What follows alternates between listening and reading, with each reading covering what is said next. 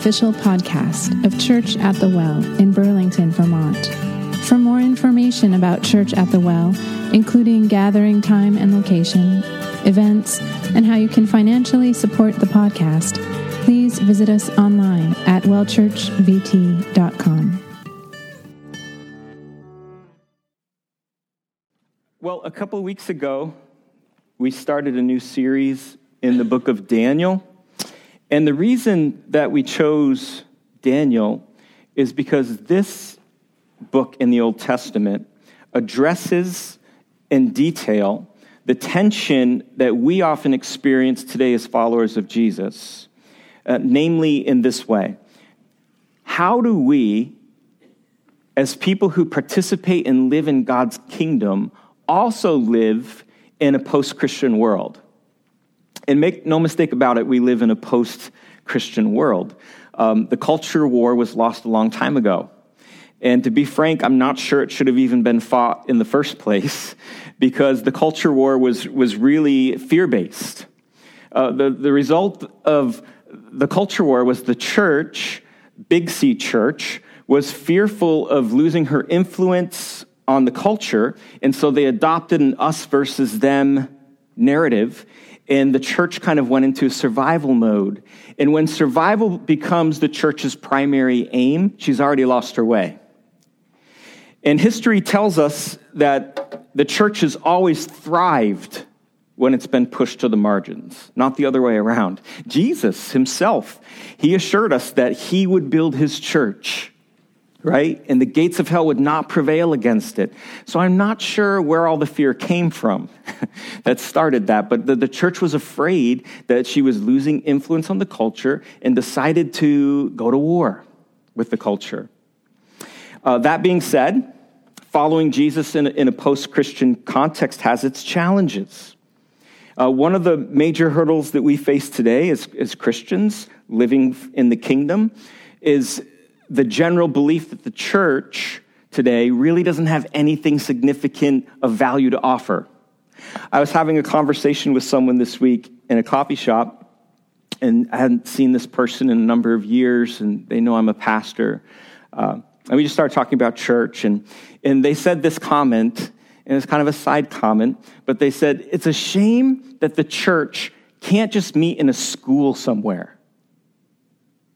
And what she was saying, it really had a legitimacy to it.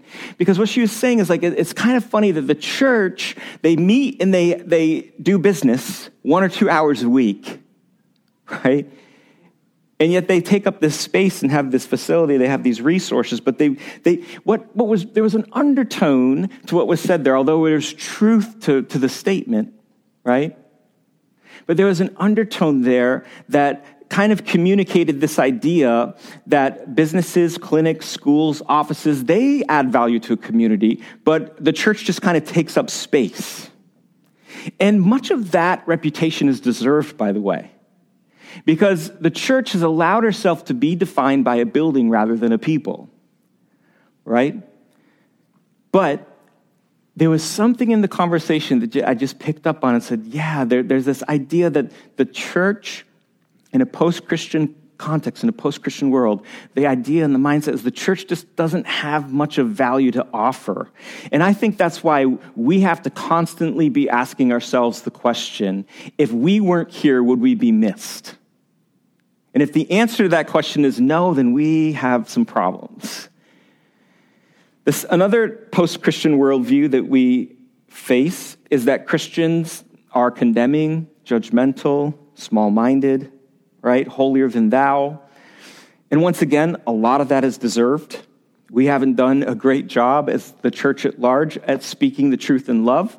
In fact, oftentimes we do the opposite. We try to speak truth outside of the context of love, and it doesn't even make sense. Because God's truth spoken outside of the context of love isn't comprehensible. It's not coherent. It doesn't make sense. And as a result, the church today is often known more for what we oppose than what we're for, which is really unfortunate. And so this is what I'm talking about. Like, what does it look like to live in the kingdom, but also to live in the post-Christian world? There's some complexity. There's some challenges.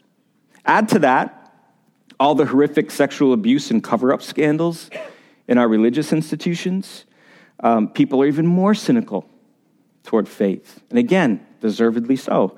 After all, it was Jesus who said that if anyone causes one of these little ones to stumble, it would be better for them to have a millstone tied around their neck and drowned in the sea. Those are some strong words from Jesus.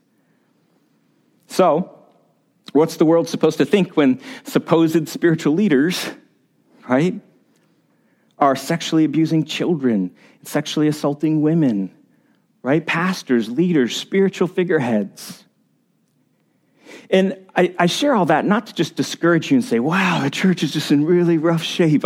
That's not why I'm sharing all this. I'm sharing all this to let you know that following Jesus today has some unique challenges because of the post-Christian culture we live in. But we can rest assured in this, that Jesus is still committed to building his church. And the gates of hell will not prevail against it. And he'll cleanse it, and he'll bring justice, because that's who he is. Amen? If you didn't say amen to that, I was going to walk out those doors and go start another church. I'm so glad you guys said amen to that. And what we have to do as followers of Jesus today is we have to learn how to hope in him and be faithful. And that's what I love about the book of Daniel. Because what we're going to see is Daniel and his three friends, who we're going to read about today in chapter 3, they have to do this very same thing that I'm talking about. They have to figure out and navigate, how do I live and participate in the kingdom of God and yet also be a part of this other kingdom that doesn't line up? And so they had to navigate some unique challenges, and we can learn a lot from their story. So are you guys ready to jump into chapter 3? I'm going to invite Matt to come up, and he's going to read our text this morning from Daniel chapter 3. Oh, here. You have to use a Bible instead of a paper. King Nebuchadnezzar made an image of gold 60 cubits high and 6 cubits wide, and set it up on the plain of Dura in the province of Babylon. He then summoned the satraps, prefects, governors, advisors, treasurers, judges, magistrates, and all the other provincial officers to come to the dedication of the image he had set up. So the satraps, prefects, governors, advisors, treasurers, judges, magistrates, and all the other provincial officers assembled for the dedication of the image that King Nebuchadnezzar had set up, and they stood before it. Then the herald loudly proclaimed, "Nations and people of every language, this is what you are commanded to do. As soon as you hear the sound of the horn, flute, the zither, the lyre, the harp, the pipe, and all kinds of music, you must fall down and worship the image of gold that King Nebuchadnezzar had set up. Whoever does not fall down and worship will immediately be thrown into a blazing furnace." Therefore, as soon as they heard the sound of the horn, the flute, the zither, the lyre, the harp, and all kinds of music, all the nations and the peoples of every language fell down and worshipped the image of gold King Nebuchadnezzar had set up. At this time, some of the astrologers came forward and denounced the Jews.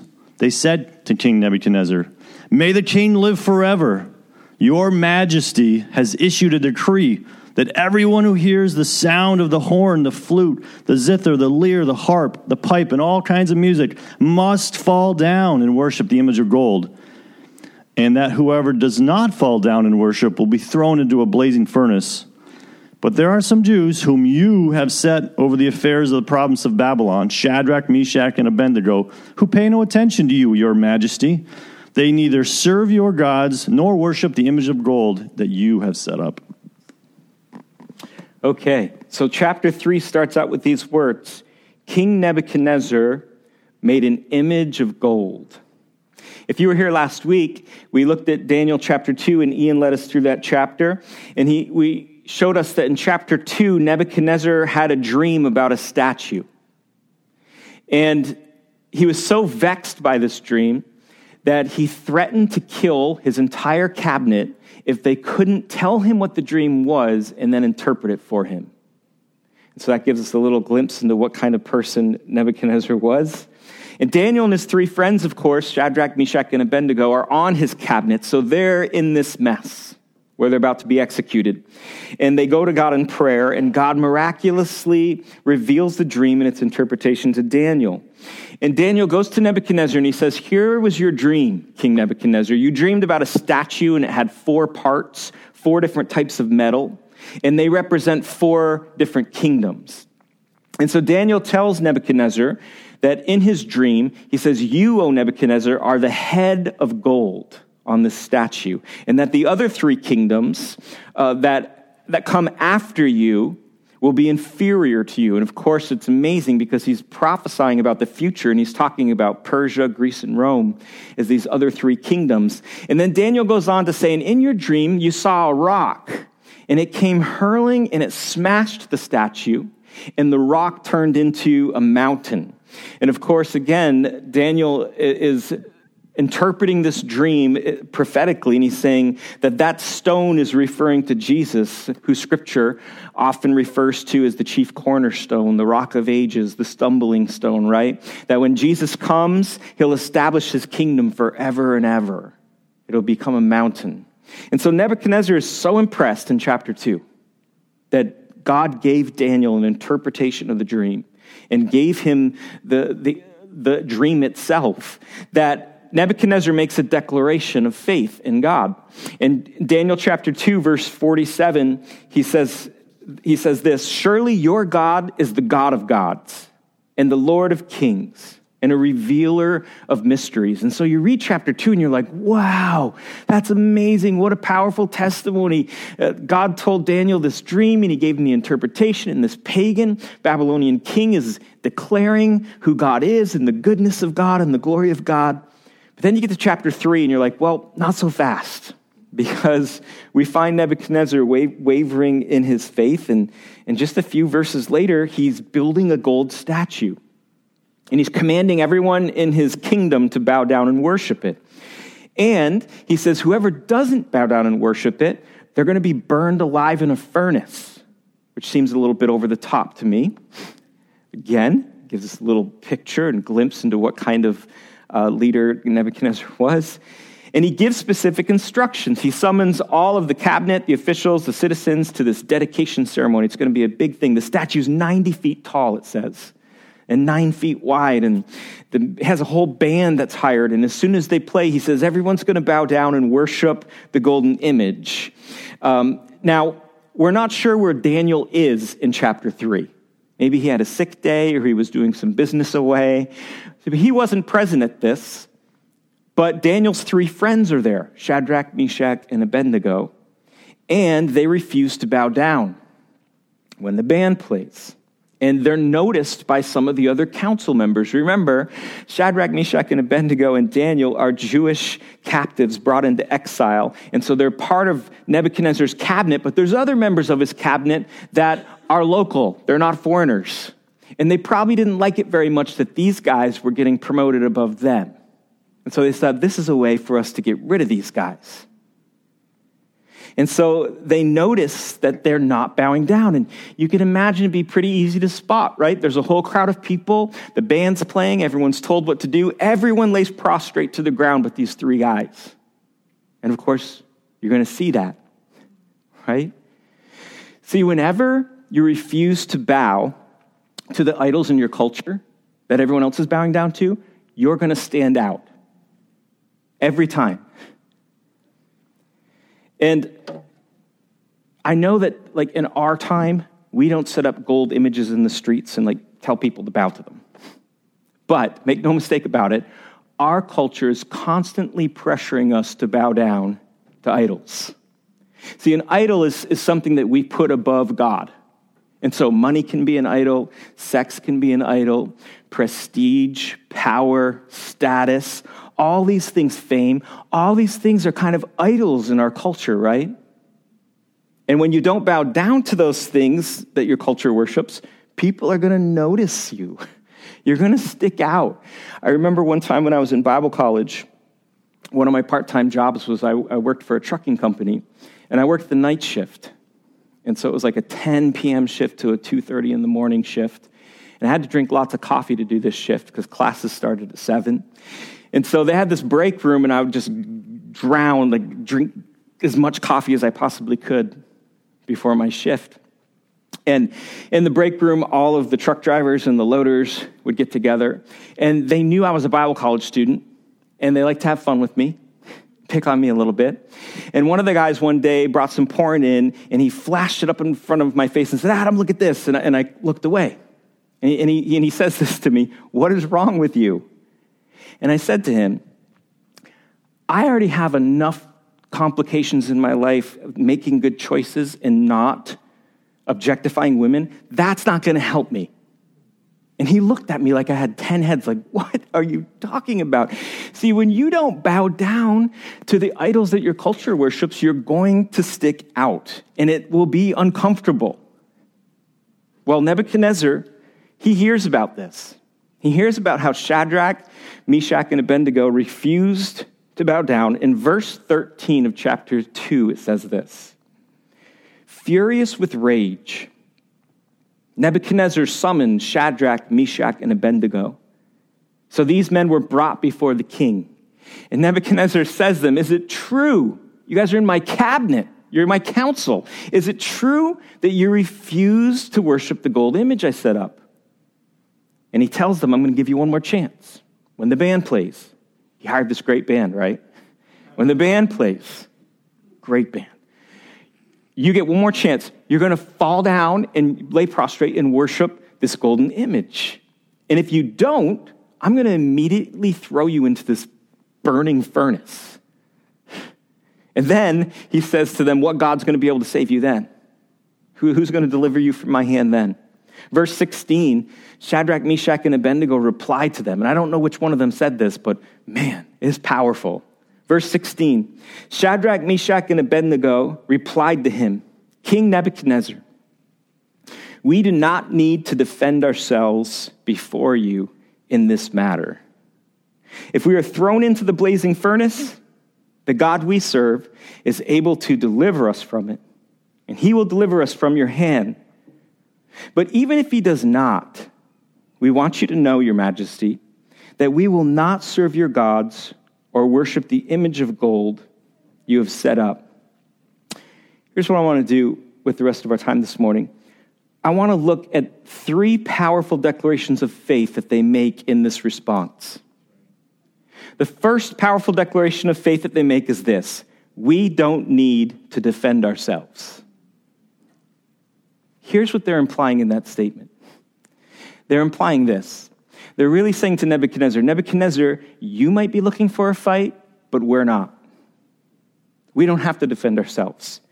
We're just going to be God's faithful servants. We're going to proclaim the kingdom, and we're going to leave the fighting up to him because he's big enough to fight his own battles. We don't have to come to his rescue and defend why we're not bowing. We're just going to sit quiet. And it's interesting because Nebuchadnezzar's dream, right, was that there was the statue and he was the head of gold and the stone smashes it and the stone becomes a mountain. And it's almost like he's completely forgotten that God's kingdom supersedes any human kingdom. And Shadrach, Meshach, and Abednego make this empowering declaration of faith. We don't need to defend ourselves. We'll leave it up to him. See, sometimes silence is a declaration of faith. Psalm chapter 46, verse 10, it says this: be still and know that I am God. Be still and know. Trust that God is big enough to defend himself. See, here's one thing I've learned in my faith. The times in my life when I've argued with people who don't have faith in Jesus, times in my life when I have debated people, sometimes I've done it really well with a good spirit and we have good, healthy discourse. There's other times when I really was terrible at it.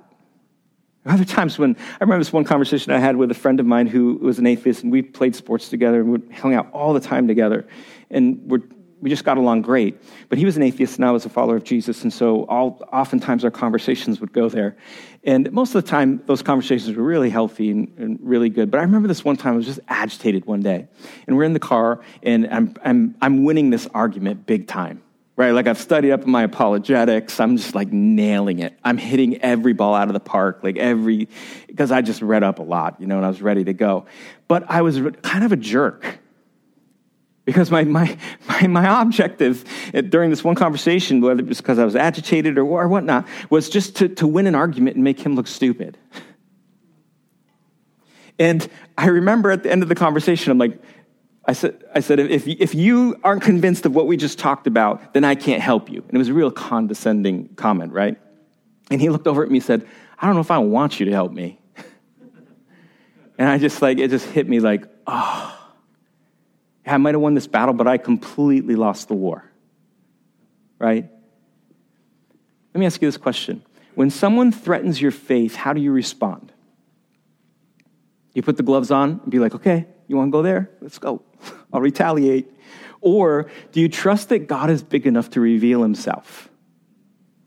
And you just get to be a part of that. It's not your job, right? He lets us be his ambassadors. He lets us be part of his family. Sometimes, not always, because there's a place for apologetics and healthy discourse and dialogue and debate, but sometimes silence is the real faith indicator. Shadrach, Meshach, and Abednego say, King, I got nothing to say. Why aren't you bowing? We don't need to defend ourselves to you. We'll let God do that. The second declaration of faith they make in this reply is a powerful one, just the same. They say this, our God is able to deliver us. Our God is able to deliver us. See, here's what Shadrach, Meshach, and Abednego knew. That the object of your faith will always be more important than the strength of your faith. C.S. Lewis talked about that, and he said it this way, that strong faith in a weak branch will always be inferior to weak faith in a strong branch. Right? That it's not the strength of your faith, but the object of your faith that saves you. It's Jesus, right? It's not the strength of our faith because our faith wavers, but he does not. It's the object of our faith. Sometimes we get that mixed up. We'll say stuff like, man, I just don't have much faith to believe. Well, you know what? That's okay. Just start proclaiming and declaring that God is able. Just say, man, I don't have faith, but you know what? God's able. And you might be here this morning and say, man, sometimes I don't even have enough faith to say those words. That's okay. Get someone else to say it for you. We have prayer after the service every Sunday right up here. We have a few folks, part of our prayer team that would pray. If you're ever lacking faith and you're like, man, I need to pray, but I just can't because I don't have enough faith, let them pray for you. Let them say that God is able. See, Romans tells us this, that faith comes by hearing, and hearing by the word of God. Sometimes you just need to proclaim, like, our God is able. Other times you can't say that. You need someone else to say it for you. Because that's how faith comes. Now, this next statement that they make, I believe it's even more powerful than the first two declarations of faith. Because here's what they say next. Nebuchadnezzar, our God is able to deliver us, but even if he doesn't, we still won't bow down. Man, what a powerful declaration of faith. They say our God is able to deliver us from the fire, but even if he doesn't, we won't bow down. Our faith won't waver. Regardless of what happens, our confidence in God won't be shaken. See, this is proof that uncertainty doesn't discredit faith. See, we think that faith is this super certainty. I have faith when I have certainty. No. Uncertainty doesn't discredit faith. You can have faith and still be uncertain. Because Shadrach, Meshach, and Abednego, they tell Nebuchadnezzar, I don't know if God's going to rescue us. But we have faith in who he is. We have faith in his goodness. And although they didn't know what was going to happen, they knew the outcome. We would not bow down, right? That's just so powerful. That they would go into the fire trusting God, even if it didn't go their way. See, that's when faith becomes real.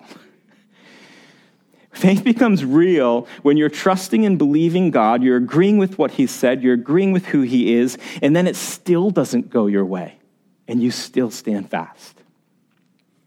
Let me share with you my Shadrach, Meshach, and Abednego story. 18 years ago, I was on staff at a church that I grew up in, and it's the church that sent me here to plant this church.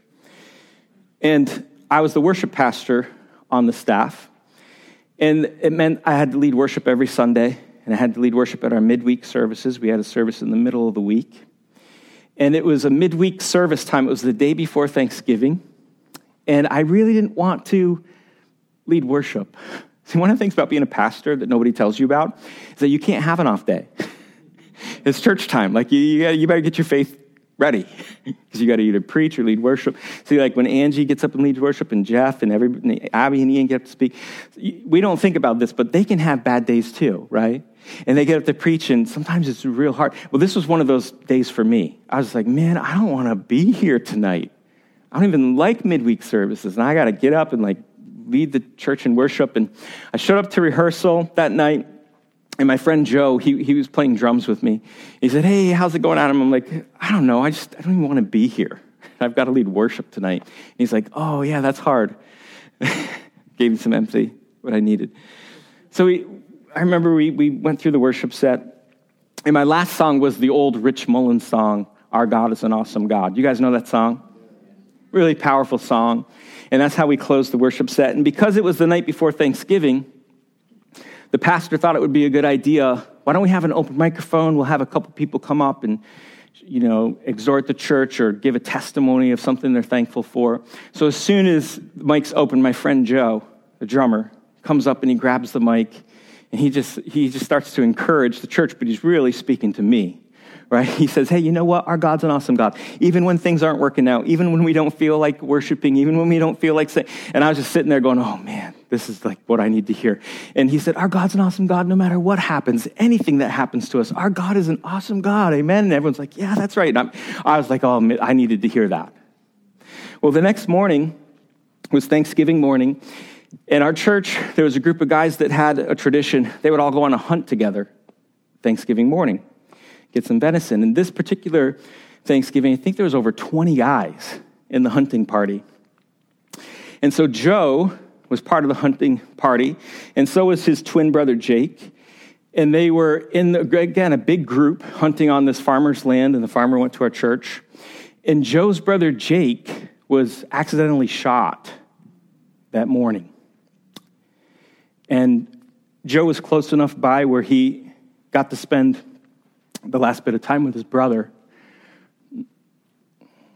And I got the phone call, I think it was about 7:30, 8 o'clock, that Jake had been shot in the woods by another member of the hunting party.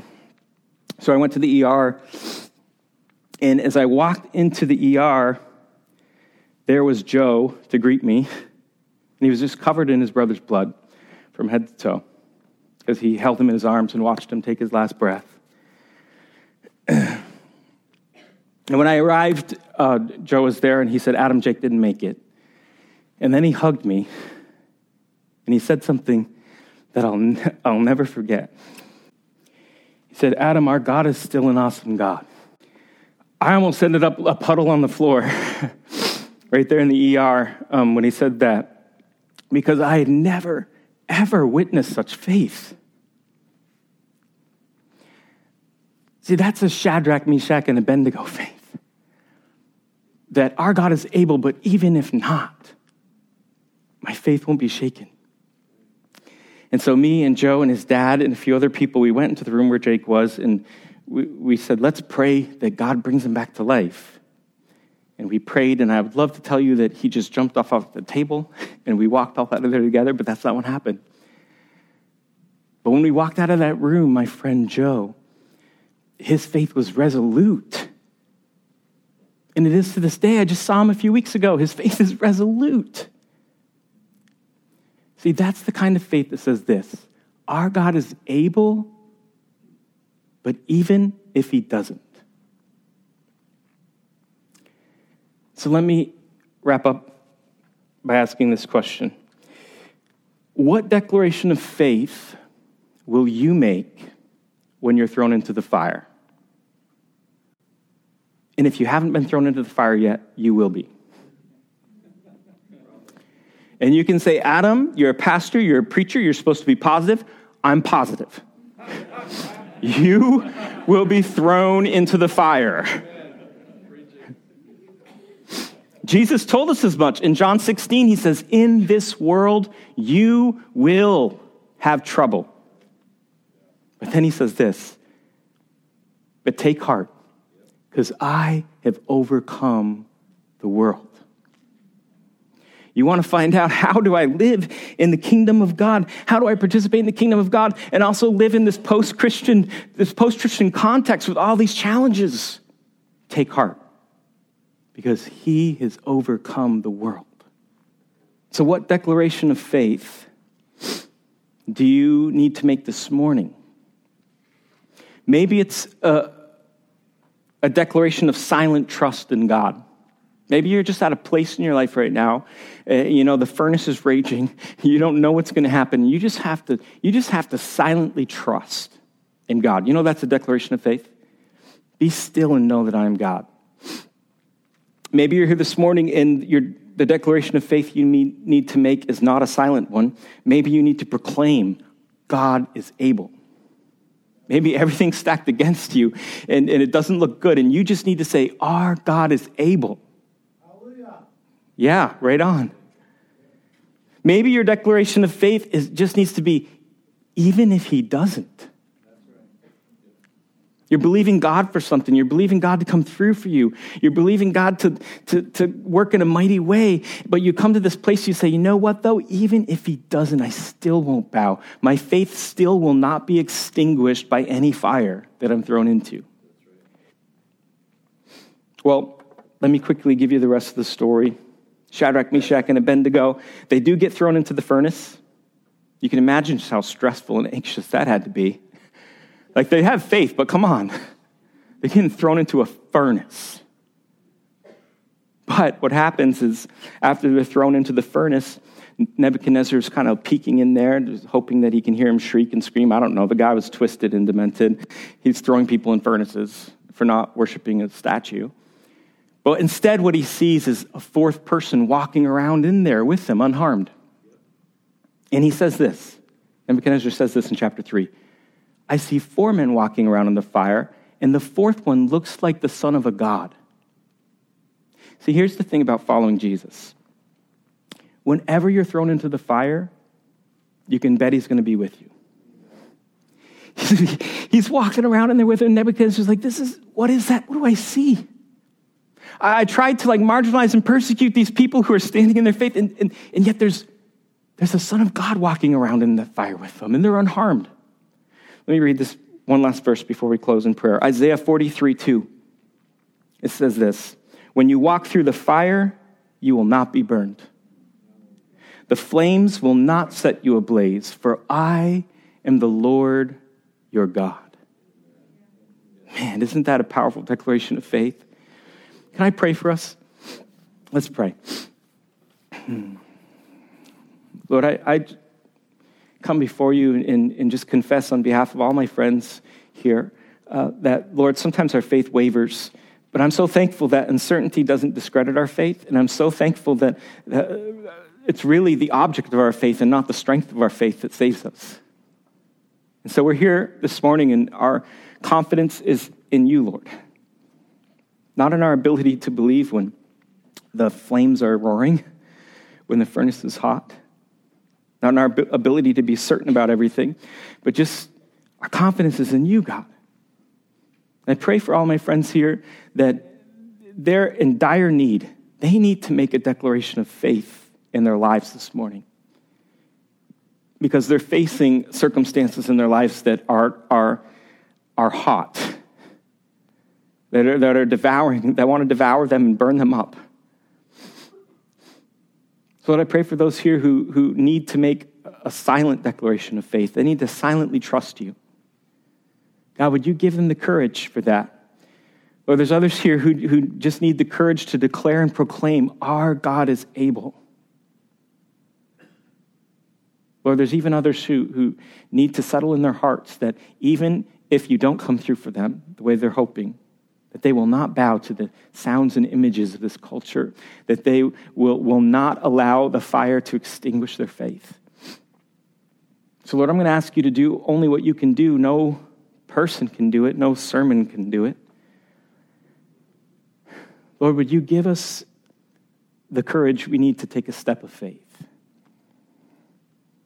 Lord, we all kind of wrestle with the tension of following Jesus in a post-Christian culture, in a context where it doesn't make sense. And Lord, sometimes that can be difficult to navigate. But Lord, we're asking for your wisdom, just like you gave Shadrach, Meshach, and Abednego. We're asking for fortitude. We're asking for strength. We just need all of that and more. So God, would you give us that today? We ask this in Jesus' name. Amen. Why don't we stand together and we'll close with the worship song.